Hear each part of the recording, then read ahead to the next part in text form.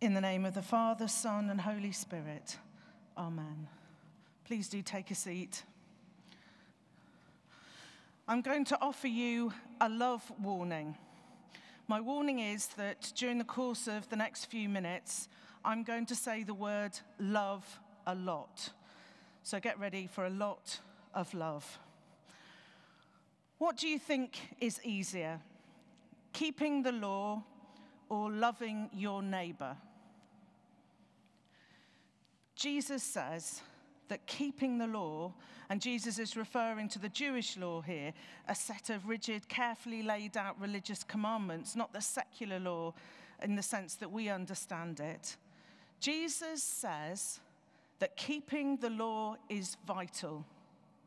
It keeps his people, God's people, in love. But Jesus says that this isn't enough. Jesus says that as well as keeping the law, his people have to be prepared to love each other, way beyond the law. In the same way as God has loved us, we are to love each other. And he sets out a new commandment, above and beyond and fulfilling the law. The fulfillment of the law is love. It's that simple. And how do you think that you show love? Do you show love by being kind, by making a cake for somebody, by visiting, by sharing things, by sharing your money, by sharing your time, by helping at the food bank, by all the kinds of different things that you can imagine that you do that share love? Well, Jesus demands even more than that. He demands life, the laying down of life as a sign of our love for each other. And what do you think that Jesus means by this? Do you think that in our case, he actually means death, dying for somebody else, being prepared to die for other people, dying for a loved one as a sign of how much you love that person, the ultimate sacrifice? Well, some might think, what's loving about that? Why would Jesus ask us to die for the sake of somebody else? Then you're creating even more sadness, surely. Jesus is talking about real life, about everyday life, not some sort of heroic film kind of a life, something that's unlikely to happen to most of us. How many of us will actually be asked to take a bullet for somebody else? Pray God that we never will have to do that.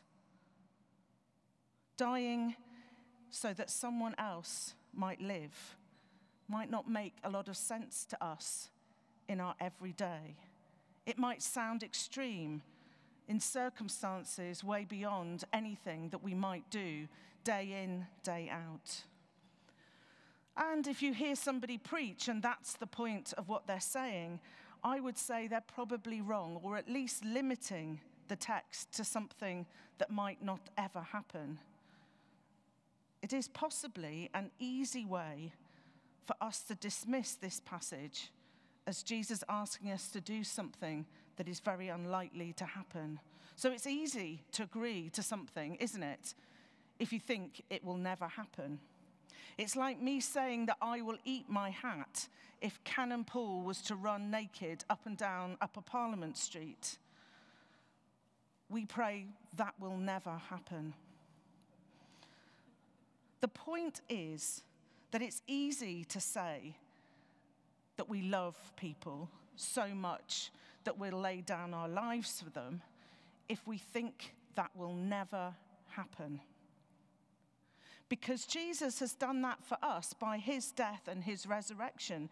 Each of us, once and for all, Jesus is saying, each of us has that love that creates freedom. A freedom only possible in Jesus Christ. Love is not a command in the same way as the law is a command. It's a freedom command to love made out of the perfect love of Christ.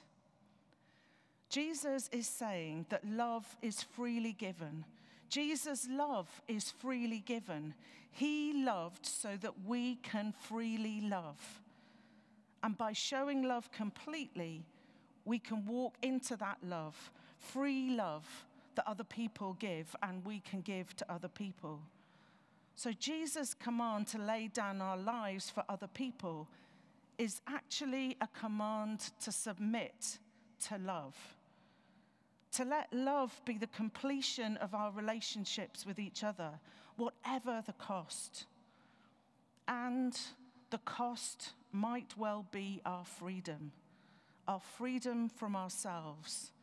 To keep on loving even when we are unloved, or disrespected, or hated, or laughed at. That is the laying down of our lives. This is what Jesus commands us to do. And Jesus knows that this is not easy. He even knows that we are very likely to fail to keep this commandment. But the promise is here. It's here even though we may fail. He keeps on loving us. He honors his side of the bargain, even when we dishonor ours. Even when we fail to live our lives according to love, even when we fail to lay down our lives for other people, when we give up loving each other, Jesus steps in and builds love back up again. Because as the passage reminds us, we didn't choose Jesus. Jesus chose us. Each and every one of us has been chosen by Jesus to bring love to this world, the world that his Father created. We don't walk into Jesus' love.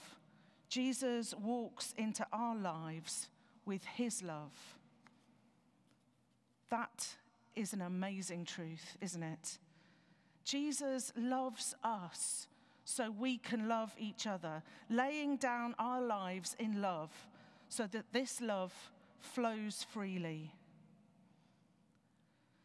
So who are you going to love today? Who are you going to lay down your life for today? Perhaps it's going to be that difficult relative or that unloving neighbor, the person who lets their dog do its business in your yard, the stranger, the Muslim, the gay person, the sponger, the queue jumper, the ungrateful person, the angry person. Well, Jesus says, don't give up. Give it all up for the sake of love. Don't hold on to your anger so that it blocks love. Go and bear fruit that will last. Bitterness and hatred and resentment and anger and greed and jealousy and racism, homophobia, sexism, all of these are bad fruits. The fruit that will last is love. That will be the fruit that will bear more love. And it grows from the vine, the true vine that is Jesus Christ, from the branches attached to the true vine that is Jesus Christ. So, brothers and sisters, grow in love and love one another. That's a command to live for.